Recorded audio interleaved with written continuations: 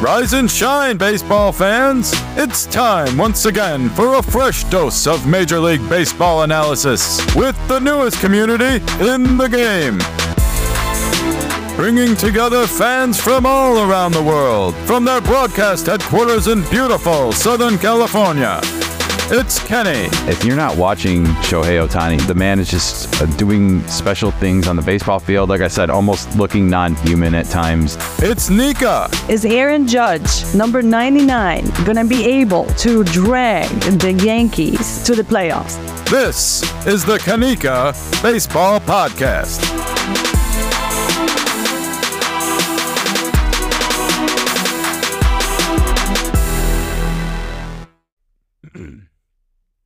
All right. It is Sunday Fun Day here over at the Kanika Baseball Podcast. We are back.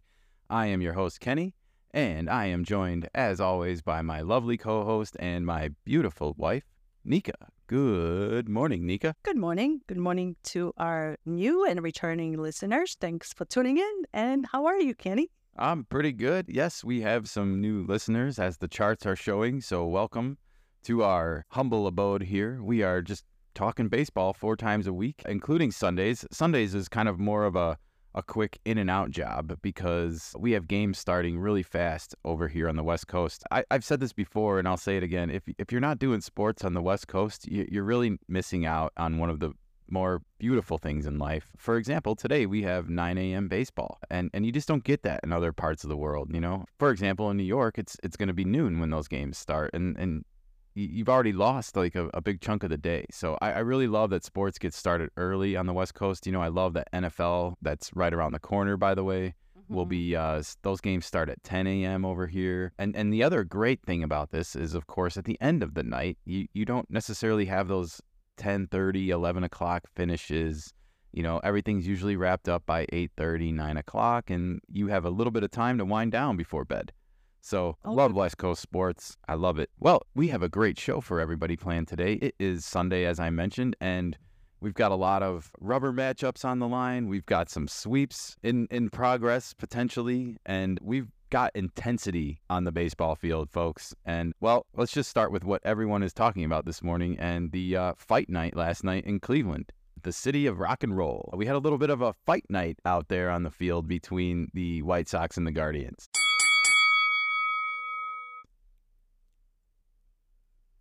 Yeah, that's a nice boxing bell. In case you haven't seen it by now, the Guardians' Jose Ramirez and White Sox player Tim Anderson literally threw down their dukes, I guess, or put up their dukes, as they say. And they just basically like squared off in the middle of, well, the second base area of the field. The benches and the dugouts and the bullpens and everything emptied out very quickly. There was mass chaos on the field for probably 10 to 15 minutes. If you go through the video, you know, Ramirez and Anderson throw a few punches at each other before Ramirez just landed a very, I don't know, I feel like it was a lucky shot.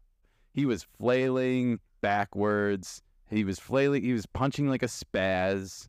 And he just happened to land a lucky right haymaker on Anderson, and it looked bad because Anderson kind of looked like he knocked out, you know. It looked bad. He landed on his ass, and he was hot after that. He was, and I mean, rightfully so. Like I said, I don't think Ramirez was out fighting him or anything crazy like that. It was a crazy, wild, lucky punch, you know. And I think that's what made Anderson mad more than anything. And it took him a while to get him off the field. Oh, he came back. He wanted seconds. Yeah, but this whole incident didn't end necessarily there because then more players started fighting. Emmanuel Clace, the closer for the Guardians, he wound up getting tossed. Anderson and Ramirez got tossed, by the way. 6 people got tossed. The White Sox manager and Cleveland manager Terry Francona got tossed. And the third base coach got tossed so as well. Cleveland got 2 coaches, a coach and a manager and 2 players, and the White Sox got just a player and a coach. Yeah. And then it looked like kind of Eloy Jimenez was hurt out there after and luckily he stayed in the game. I think, you know, one of the most injury-prone players in all of baseball. You see him go down after a fight on the field, and you're like, oh, good God. Anyways, so we had this long intermission here, and everyone was talking about it, and having watched this play quite a few times now, well, there was some backstory, right? There was some incident that happened on Friday night's game where Tim Anderson was apparently using his mitt to like force somebody's hand off of the base or whatever. He was mouthing off a lot through the whole series. Either way, that got back to Ramirez, I feel like. And now, having said that, I've watched this play a lot. I've watched it on social media a lot. I've seen a lot of people react to it. And I think personally, Tim Anderson is getting like the brunt end of the stick on this one. I feel like Ramirez way overreacted to what was happening in this particular moment on the field. And I feel like he instigated the entire thing. You know, I didn't see anything other than you could maybe argue that Anderson made a hard tag, but I'm sorry, you're sliding headfirst into second base. You're making that decision too as a player. And if you don't think you're going to get your head knocked around every now and again on a close play because a player's trying their hardest to tag you, you know, like you don't have a right to second base. You know, they got a right to play defense too. Well, it's not a perfect game. You know, like we saw the catcher for the Dodgers hit Ha-Seong Kim in the ribs the other night on a throw to second just because the fielder missed it and it hit him. You know, it's a game where you're put constantly in a place where you can get collisions and injuries or whatever, you know, like you're going to get knocked around a little bit out there if you want to, especially if you're sliding in head first. It's a physical sport. Come on. It is, despite the fact that people say like, oh, baseball is for like lazy players and stuff, but I don't care. This whole thing started the night before, so this was just continuation and escalation. Both parties are guilty. Well, you said it started the night before. We found some sound from Cleveland manager Terry Francona last night after this whole incident, and I think it's a good time to play it now because it sums up a lot of the thoughts about what happened. The melee, just your side of what you saw, what you heard, and what happened. Oh boy, I'm not sure I know everything. You know, before it started, I know that Anderson was yelling at Arias because I mean I think the umpire went and told him to knock it off, and then when Jose slid in the second, I think Jose felt like he kind of stood over him, you know, and things got away from everybody. I hate to bring up last night. I know guys didn't like it. He knocked him off the bag last night and just how that was handled. How much do you think, you know, that plays in there? I don't know. It's not supposed to.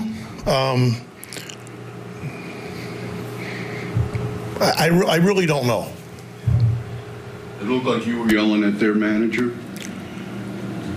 Well, I think he was more yelling at me, and then I kind of yelled back.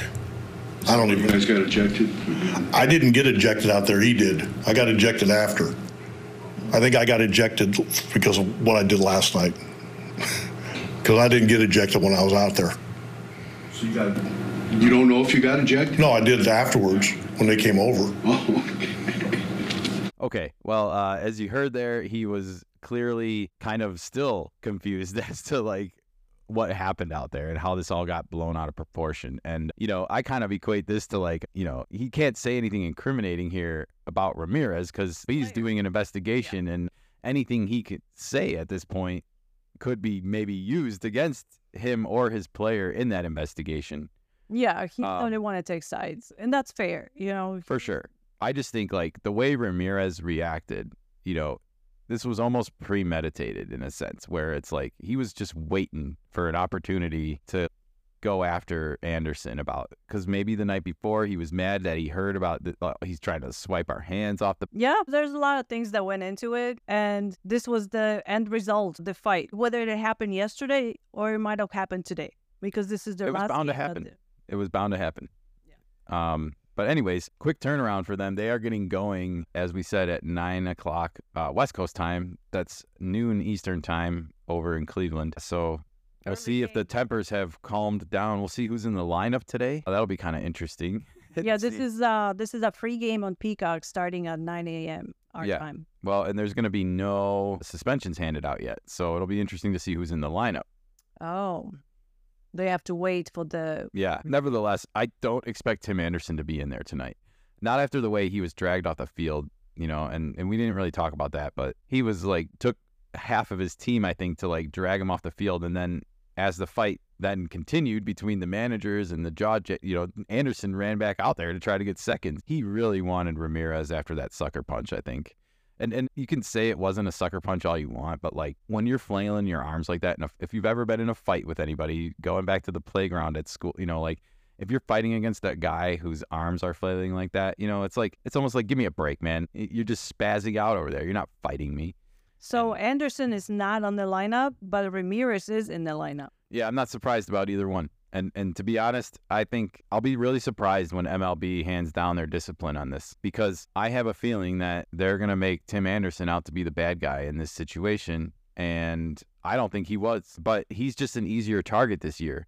He's slumping. He's had some weird quotes on some of the Chicago radio about his contract future with the White Sox. I don't think he's in a good place, mentally right now. He's really struggling, and I'm really surprised the White Sox didn't move him. I think anyone in the Major League Baseball that needed a change of scenery, it was Tim Anderson. I wonder if it's really telling that they couldn't move him. I wonder Maybe there was no interest. Well, there were teams that needed middle infielders, like the Marlins, and were one of the teams I know that he was maybe rumored to go to. Anyways. Well, he's at the end of his contract with the White Sox this year. Yeah. Maybe he was asking for too much money. He's making $12.5 million for a position player. Yeah, it's kind of a fall from grace in a way. You had this kid, for all intents and purposes, who hit that game-winning home run at the Field of Dreams game, the walk-off. It's on all the time when they play the highlights from MLB on MLB TV. So it's a classic moment now. He's got a club option. Maybe he wants to stay with the White Sox. I don't know.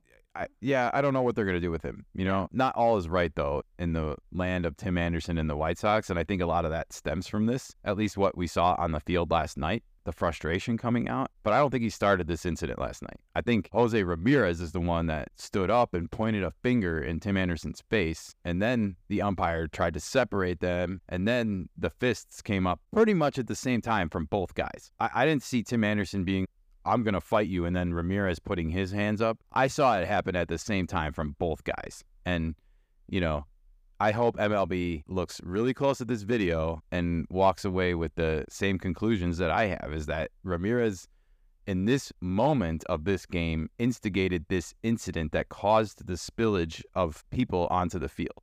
Okay. That's all. That's what it looked like 100% to me. Okay. I'm not saying the incident didn't happen the night before with Anderson. I'm not saying there wasn't a lot of precursor to this whole incident, but I'm just saying in this particular moment, when you watch Ramirez's from start to finish, from the time he slides to the time they get separated or whatever, he clearly seems to be the aggressor. Okay. They should have their review most likely this coming Monday or Tuesday. They're not going to wait long. Okay. Well, we got to keep moving on the show here. We'll see what happens with the fallout between Tim Anderson and Ramirez and the coaches and everyone that was involved in this. There might be guys that didn't get ejected that get suspended later because of something that MLB sees on the video. Sure. It could happen. All right. We got to move on because we had a lot of games yesterday to get through. And we're going to start in New York, or we're going to go to New York next, I should say. And we're going to check in on Justin Verlander. He started for the Astros yesterday at Yankee Stadium, and he did Justin Verlander things. 7 innings pitched, only giving up 2 earned runs. But nevertheless, it was not enough. New York wins the game 3-1. So they spoil Verlander's first game with the Astros back. But the Astros got to be feeling pretty good that they got 7 innings and 2 earned runs out of Justin Verlander.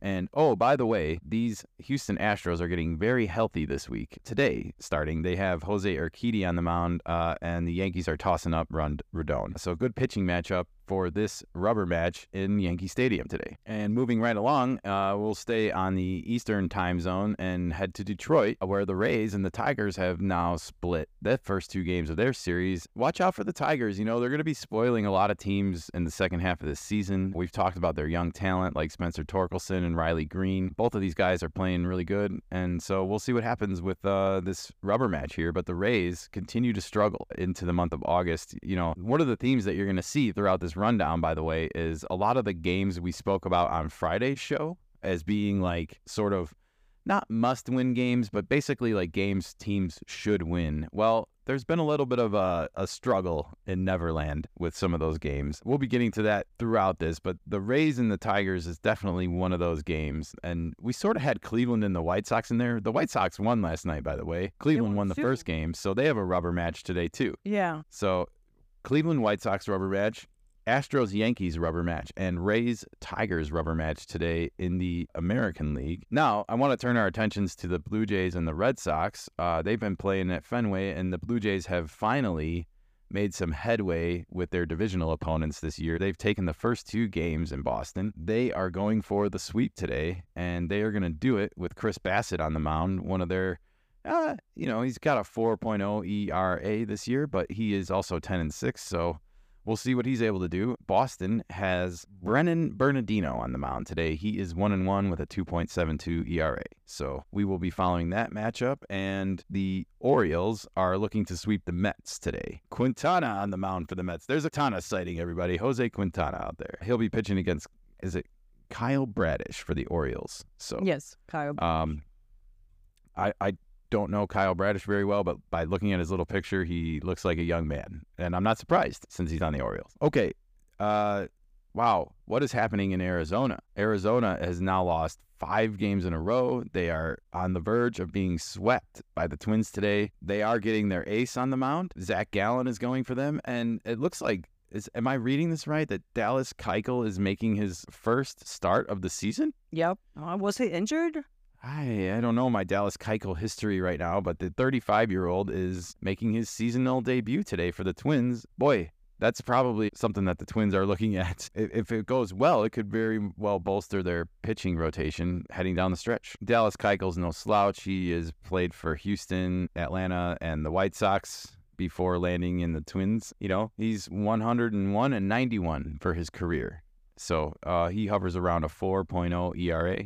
3.98 to be precise. And so obviously a veteran here and someone that the Twins are hoping can eat some innings up for them down the stretch. We'll see how he does. But what is going on with the D-backs? I don't know. They are struggling. They got whomped last night. 12-1. As I said, they lost 5 in a row. And we're going to take a peek at the standings after we get through these games. And things are getting scary if you're a Diamondbacks fan. Yeah, Diamondbacks are just not doing well. I don't know what it is. They just peaked too early. This is it for them. Yeah, I think they were playing over a little bit themselves. It's not an insult against them, and they have another young shortstop coming up through their system. But we talked about how they didn't have a lot of moves to make, and I don't think they made enough moves like some other teams we're going to talk about at the trading deadline. And you're seeing it now. The Twins got a little bit better, and it is what it is. Arizona was never a contender. They came out swinging at the beginning, but Arizona is not going to be able to continue their hot streak for the whole season the way they've been doing at the beginning. Yeah, it's also, I think we didn't know how the injury was going to affect Corbin Carroll, and it seems to be. You don't hear his name as much every night. I don't know how the stolen bases are doing because I don't watch every minute of the game, but again, I just go by what I hear. And he had that walk-off hit recently, but it seems like since then, again, it's gone quiet. His batting average has been steadily dropping, and it's tough. Yeah.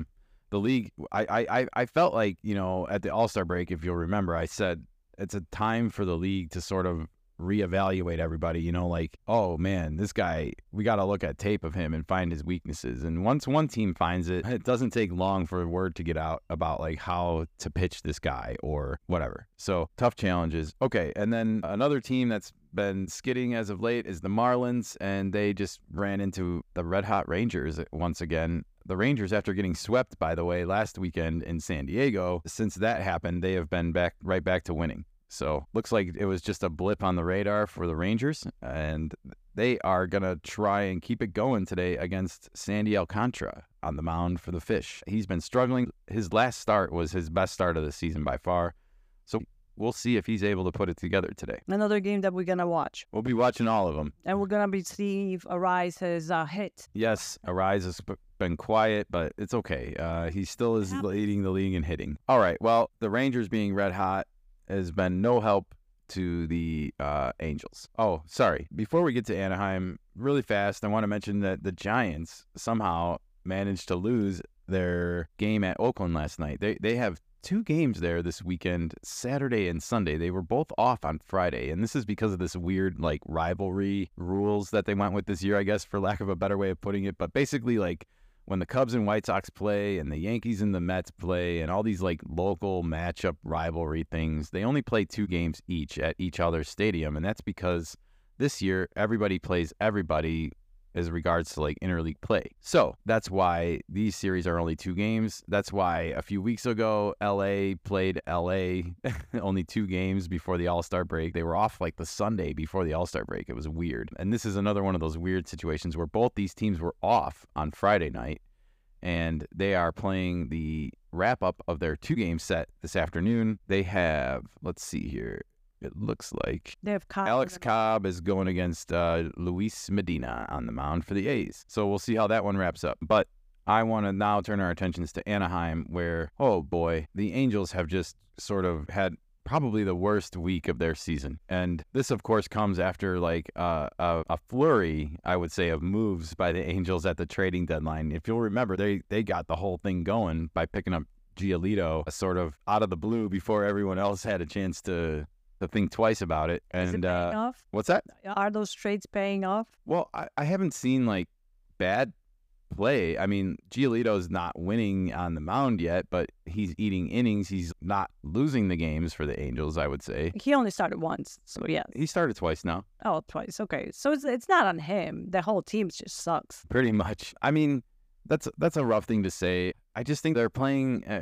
they're managing this team from their heart right now. They're, like, trying to appease Ohtani and be like, see, look, we're going for it, man. We're really trying to win here. And at the same time, it's like you have your franchise is in such disarray. You have no farm system. Your best player has been more injury prone the last few seasons than in his previous few years. And as he's getting older, that's going to happen. What, are you talking about Mike Trout? I'm talking about Mike Trout. Yeah. I mean, if you remember, this hand injury that he has, he didn't even get hit. He just swung the bat and was, like, feeling weird and awkward afterwards. And all of a sudden, he's on the DL for 2 months. And then has surgery. Right. So, you know, they're obviously missing him right now. And I don't know if they're going to stay in this. This is a huge moment in the season for them. And all of a sudden, instead of rising up, they're rising down. And the Mariners have won the first three here. They're going for a 4-game sweep today. I mean, if the Angels lose today, I'm basically saying their season's over. They're 6 games back in the wild card now. They're 9.5 games back in the division. They're just running out of room. They're running out of real estate unless they go on, like, a 10-game winning streak, which they haven't shown they're capable of doing. And by the way, they're going to play Texas and Houston and Seattle probably again. So it's not going to get any easier down the stretch for this team. oh no. Every single game right now till the playoffs is important. Seattle, on the other hand, I'm wondering if they made the right moves at the end of the deadline, because for all intents and purposes, they're playing some of the best baseball in the American League right now. They are 8-2 over their last 10. They've got a 4-game winning streak going into today. They've turned their runs scored versus runs against differential totally around. They are now at a plus 46. They're ahead of the Yankees, Boston, and LA in that category. They're even ahead of Minnesota. So all things considered, you know, the Mariners have turned it around and are going to try and make this playoff push. They have really good young pitching still. You can't count out Seattle's young pitching. So Maybe they're going to get hot at the right moment. it seems like they are trying to right now. Okay. I'm going to go out on a limb here and say that the Mariners are going to sweep today. I won't be surprised at all. Yeah. All right. Well, I think that gets us through the American League side of the yellow pad that I got. And by the way, those games were all in American League stadiums, even though, like, the Marlins Rangers and the Mets and Orioles and D-backs and Twins were all interleague, but they were in American League stadiums. So I kind of put them on my AL side of my yellow pad, but I want to turn my attentions to the NL now. And hey, Nika, what are they singing over there in Chicago? Go Cubs, go. They're singing, go Cubs, go! Go Cubs, go! Yes, that's right. It's that catchy theme song that you love to listen to if you're a Cubs fan, and if you're not, you probably hate it. They played it yesterday. They did. The Cubs evened up their series with Atlanta after kind of, they got smoked on Friday, 8-0, I believe was the final. The Cubs come back and win yesterday, 8-6. This one was kind of out of hand, although the Braves did try and make a late comeback. And I guess you can't ever count the Braves out of a game because Well, they're the Braves. But so they lost yesterday. They did. But the Braves also, I wanted to mention on Friday, became MLB's first 70-game winning team. They are the first team to reach 70 wins. So congratulations, Atlanta. And I don't see the Braves falling off anytime soon this season. I see them coasting all the way to the playoffs. And once we get there, it's anything can happen. But I don't think Atlanta's got anything to worry about. They're going to win the top seat in the National League this year. Yeah, it's going to be hard to beat Atlanta this season. I don't know what team is capable of doing it. Just too well managed. So that's going on. And then speaking of getting heated on the field, I wanted to move our attentions to San Diego. As listeners of our podcast will know, we follow the Friar Faithful down in San Diego, definitely having a disappointing season for the Padres. However, we haven't been able to wave the white flag yet, despite numerous attempts and despite it even being physically in my hand at times. We haven't been able to wave the flag, and the reason is because as of this morning, the Padres basically Godfather 3ing me. Just when I thought I was out, they pulled me back in. It's a great analogy. Yeah, I have a feeling that we're going to hear this soundbite quite a few times this season on this podcast. It's an emotional roller coaster. It is. You know, I wanted to pause for 1 second and just say, I don't know who is managing Blake Snell, but I feel like Blake Snell has been all the rave of Major League Baseball lately when it comes to pitching. And like people look at him as this great starting pitcher since May or whenever his numbers started improving. I have a different opinion of Blake Snell, and it's not personal, but dude just stresses me out watching him pitch. I can't watch him pitch. I don't feel like, this is just my opinion, but when I looked up in the game last night and saw his pitch count at 105 with 2 outs in the 5th inning, so he's not even got 5 complete innings, and he's at 105 pitches, way too much, you know? And this happens every time he pitches. Yep. Every time. I've never seen him have a start where he's gone like 7 innings and thrown 90 pitches. I don't think he pitched 7 innings. I don't think he trusts his players. I guess I don't know what goes through his head, you know, but like, sooner or later, well, my personal opinion is like he doesn't have command of the game. He's not a strong starting pitcher. You know, he walked 7 just a few starts ago in Toronto. I'm not a fan of this style of pitching, of this heavy laboring.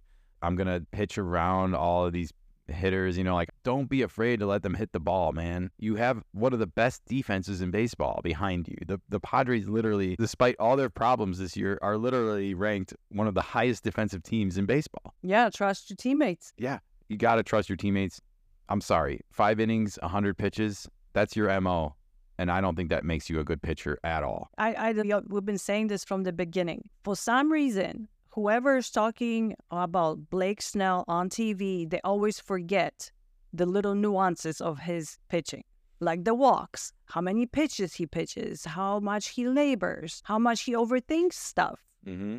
And that just gets overlooked. Yes. And it's just praise, praise, praise. Sure, he can pitch. Nobody's denying that. He's a lefty. He's a good pitcher when he gets everything aligned for him. Well, again, this is something with him that is a continued, we've seen it last year, we've seen it this year. I just don't know how no one's gotten to him as a coach yet and been like, hey, let's work on this. You would think that you would see improvement over a long period of time. The guy obviously has good stuff. I'm a left-handed pitcher. I want Blake Snell to succeed. I'm a Padres fan. I want him to see him do well, but watching somebody labor and struggle and stress every time they're out, that's not enjoyable to me. When's the last time Blake Snell threw a game like Max Fried did on Friday against the Cubs? You never see it. You never see it from him. Yeah.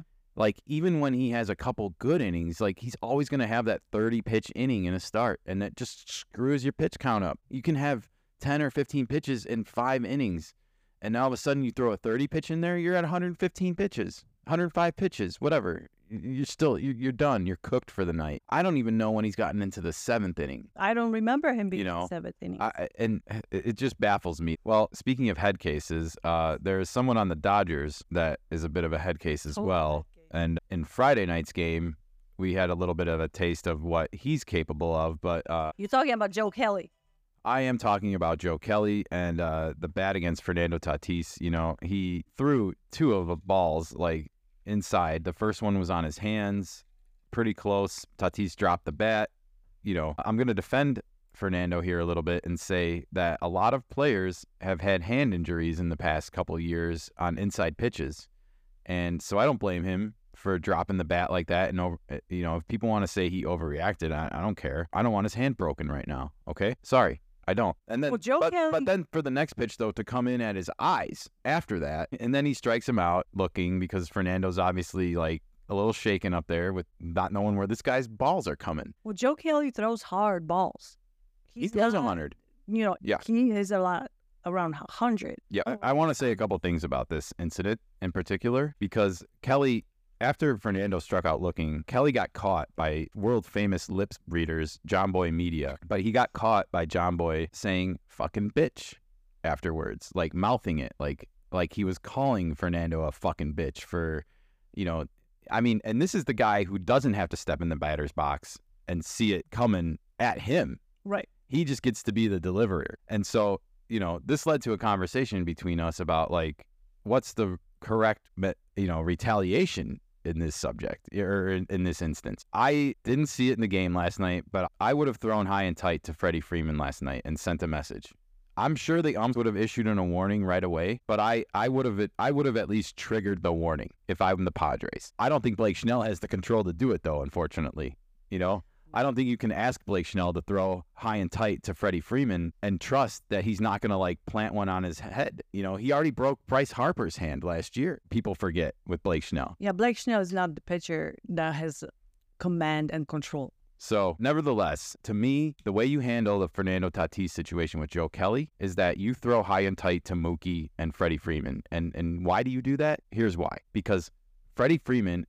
Joe Kelly will then have to answer to Freddie Freeman and Mookie Betts and be like, dude, what the fuck are you doing? I don't want balls coming in at my head, so stop throwing at their heads, okay? That's how that works. Maybe. I mean, I don't know what goes down. Well, as a baseball player, I'm telling you, That's how it goes down. And that's fair. That's fair. And I would like to see a little bit more fight from the Padres in this. This isn't a rise above it situation. This is a I got your back situation, Fernando. Sure. If he goes in there against Kelly again, what's going to stop Kelly right now from doing the same damn thing the next time? Nothing. And also, I kind of want to say, because of Kelly getting caught by John Boy saying fucking bitch afterwards, I feel like that warrants a suspension. If you're intentionally throwing at a player's head, you're a dangerous person, Kelly. You got 100 miles an hour behind you, Kelly. You don't have to stand in the batter's box, Kelly, and take it. Okay. I'm sorry. If there's anyone that's a bitch in this situation, it's Joe Kelly. And the Dodgers better own the fact that they brought their little bitch boy back. That's all fair statements. The best thing that Padres did yesterday was win the game. Absolutely. And we didn't talk about that yet. This game was looking awful. It was. Blake laboring. He gave up a couple of home runs, like a walks, home runs. We couldn't watch it. It was rough watching. And then all of a sudden, LA made a mistake. Yeah. We got a couple of walks, and then Juan Soto hit a little tapper, and the second baseman tried to shovel it to Freddie and wound up throwing it past first base. We tied the game, but also opened the floodgates. If you were watching Friday night's game, a similar thing happened to the Padres, who were winning 3-1 the whole game, and then they kind of lost it in the eighth when their usually dependable Suarez came into the game. Bob Suarez, as they call Robert Suarez. Mm-hmm. Everyone's taken to calling him Bob lately. But yeah, he didn't have his best stuff. I thought he got left in the game too long, unfortunately. I don't like to see a reliever laboring at 30 pitches. I don't like to see Blake Snell throw 30 pitches ever in an inning. So why would I want a reliever to do that? I don't know why they didn't kind of pull him out before it got out of hand, but nevertheless, spilt milk at this point. This is a 4-game series, folks. We got 2 more to play. We'll see what happens today. Old Graybeard on the mound today against Lance Lynn. So Rich Hill making his Padres debut. Lance Lynn making his second start now for the Dodgers. I'm excited for this one. I'm entertained. Let's go Friars. Let's go Friars. Okay, moving right along. The Brewers got a big walk-off win last night in Milwaukee. That they needed it. The Pirates came in and just crushed them in the opening game. Second game, 14-1. On Friday night. This was a 4-game series as well that started on Thursday. So the Brewers, they are holding on by this thin margin over Cincinnati, and now the Cubs are coming in on the rear view as well. So that division is tightening up all around. Go. And I don't think it's tightening in the ways that everyone expected necessarily. Here come the Cubs. 2.5 games out of the division lead, Cincinnati, 1.5 games out of the division lead. I'm going to go out on a limb here on August 6th, and I predict that the Cubs will win the Central. They're singing, go, Cubs, go! Go, Cubs, go! And I also predict Milwaukee and Cincinnati are not going to make the playoffs. Oh, no. I'm writing it down so you cannot wiggle yourself out of it. No wiggling, everybody. All right. Speaking of going for the sweep and speaking of struggling, what's going on with Cincinnati? They are now lost 5 straight since those Cubbies brought the football gear out on Tuesday, I believe, when they won 20-8 or whatever it was. But yeah, ever since the slaughtering, I guess, at the hands of the Cubbies on Tuesday, Wednesday, and Thursday. Thursday wasn't quite as big of a blowout, but the Cubs, that was a big series win for the Cubs after they dropped the first one against the Reds. And so now Milwaukee, in turn, has dropped 2 straight at home to the lowly Nationals. Not what you want to do. This is what I was talking about earlier when I said these are the games that these teams are supposed to win, and then when you come out and not win them, you're not doing yourself any helpful favors at this point of the season, right? Washington's been playing a lot better. Of course, a lot of teams are because they're just getting better. They're calling up players. They're younger, but they're hungry. The Tigers are calling up young players that want to show they belong in the major leagues. So there's no easy games. They're playing better as a unit. They got their kinks worked out already. Yeah, I mean, whenever you have a lot of young players like these teams do, they settle in, you know. It's tough when you're on the other side of it, when you're like a young Reds team right now. And I stand by that the Reds did not do enough.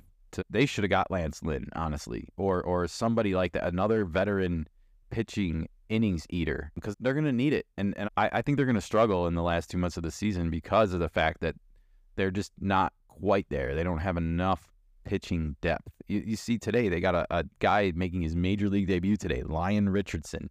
Never pitched in the big leagues before. That to me shows you right there that they should have made at least one pitching move at the deadline. One. But they did not. They didn't want to give up their farm. Yeah, and like I said, that's why they remind me so much of last year's Orioles team. Like, last year's Orioles team was in a similar situation where they didn't want to give up their young players yet, and they felt that they were ahead of schedule. And I think the Reds are ahead of schedule right now, too, mostly because, they got such a boost when De La Cruz got called up. So, no, if I'm a Reds fan, like, I'm definitely happy and optimistic about the future, but I got to be realistic and honest about the team and this season. So I don't see the Reds necessarily staying in it, unfortunately. And I also wanted to quickly mention that Andrew Abbott now has lost a few games in a row. He was like 5-0 or 6-0 at one point. He's dropped to 6-3. I'm not concerned about Andrew Abbott. He's not going out there and giving up like tons of runs every time, but it just shows you it's a up and down game for people, especially at the beginning of their careers. The league adjusts to you really fast. They learn who you are. They learn your MO, and they learn how to hit you. You now have to make your second adjustment and learn what they've learned about you to become more unpredictable. Okay, let's move it right along, East Coast to Philadelphia. And, the Royale with cheese, as we call them over here. The Royals, they had a 7-game winning streak heading into this game yesterday, and they were winning 6-3 at one point late in the game, I believe in the 6th. But Philly was able to come back. It was little Trey Turner after the gesture of love, I'm going to call it, on Friday night, where he came up to bat for the first time, and I think he had made a bad play in the game before that had like cost them a game in Miami. Oh yeah, the 10th inning fumble. Yeah, so there was like he was getting a lot of heat, but then Philadelphia, a city that booed Santa Claus and is like known for being notoriously hard on their players, they kind of throw him this gesture of love, city of brotherly love. They give him a standing ovation, kind of cheer him. They're trying to will him to become the Trey Turner that they signed to this big long-term contract. And he came through? He finally came through. He got a game-winning hit. Was that the 3-run home run that he did? Was that the game? Yeah, I think that was the game. Let me see here. I have no ill will towards Trey Turner. I know he's been struggling. He's booted all the way down to 8th in the batting order. He's got a 238 average, but 2 for 4 with 4 RBIs yesterday. And of course, that big home run, it's his 11th on the season only, but it was a big one. And the Royals' winning streak is snapped at the hands of the Phillies. The Phillies are right in the middle of that wild card. They are 2 games up over the Reds. The Reds are hanging on to the final wild card spot, but then they all get kind of bunched up there. You got Miami half a game back. Cubs now over the Diamondbacks, 1 game back. Diamondbacks 1.5 games back. And the Padres, 3 games. despite all their misfortune and all their struggles this season with their high expectations and high payroll on the field, again, 3 games back and 1 game away from being 500. That's their motto all season. 1 game under 500. And that's why we just keep hearing Al Pacino. Just when I thought I was out, they pulled me back in. All right. Well, there's only one other game going on that we haven't mentioned, and that's the battle for the worst going out in St. Louis right now. We have the Rockies visiting the Redbirds, and they are duking it out for last place in the National League.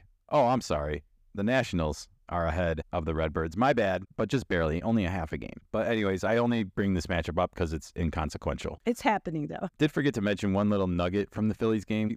We watched Brandon Marsh take a dive, I guess, into the wall yesterday, or a jump into the wall, and he came up very gimpy. His knee was looking like it took the brunt of it. The good news is his x-rays were negative, and he's going to get tested again this morning. So I'm guessing he's going to be a little stiff, though, today. It looked pretty bad. And I mean, he walked off the field. He wasn't driven. He did. That had to be an encouraging sign for the Philadelphia faithful, but still He scary. ran into that freaking wall like a bulldozer. Well, we've seen Judge and Jazz Chisholm this year both lose to the wall. You know, like a little guy, big guy. I think that's going to be... The wall will always win, guys. Don't tell Trump I said that. Okay, well, I think we got through all of the games from yesterday. Woo. Yeah, we got it. We got it covered. That was a mouthful, but well, thanks for joining us on this recap show on Sunday, and hope you're getting ready for a fun Sunday-filled baseball day over there. The games are starting early today. Games are starting early, and we will be right back here tomorrow morning to recap all of today's action for you and give you a preview to the week ahead of baseball as we head down the stretch here into the playoff run. I think that's going to put a bow on this episode of the Kanika Baseball Podcast. But if you want to contact us, you can feel free to do so. Our email address is kanikadaily@gmail.com. You can contact us there, or you can find us on social media. If you look for Kanika Baseball, you will be able to find us on Twitter, on Threads, on X, on Facebook, on TikTok, on YouTube. Am I missing anything over there? I think you got it. Okay, so that's where you can find us on social media. And yeah, I just want to drop a note and say thank you for tuning in. Thank you for sticking with our show. We hope you enjoy some of the sonic improvements that we continue to sprinkle throughout. And we are going to continue to do so. And yeah, we will be back, as I mentioned. We'll be right here tomorrow. This is Kenny. I'm going to sign off. And Nika, I'm going to sign off. On the other end, have a wonderful rest of the Sunday. Absolutely. Adios, everybody. Enjoy the games.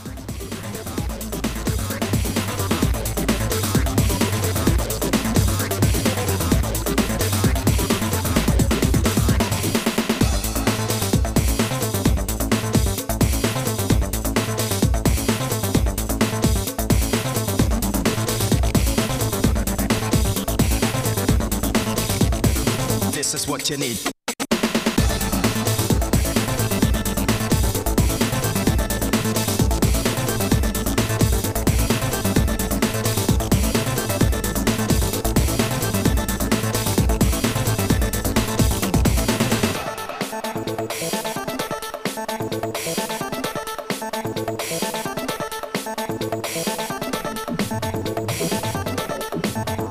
And you don't stop, you proceed. 'Cause this is what you need.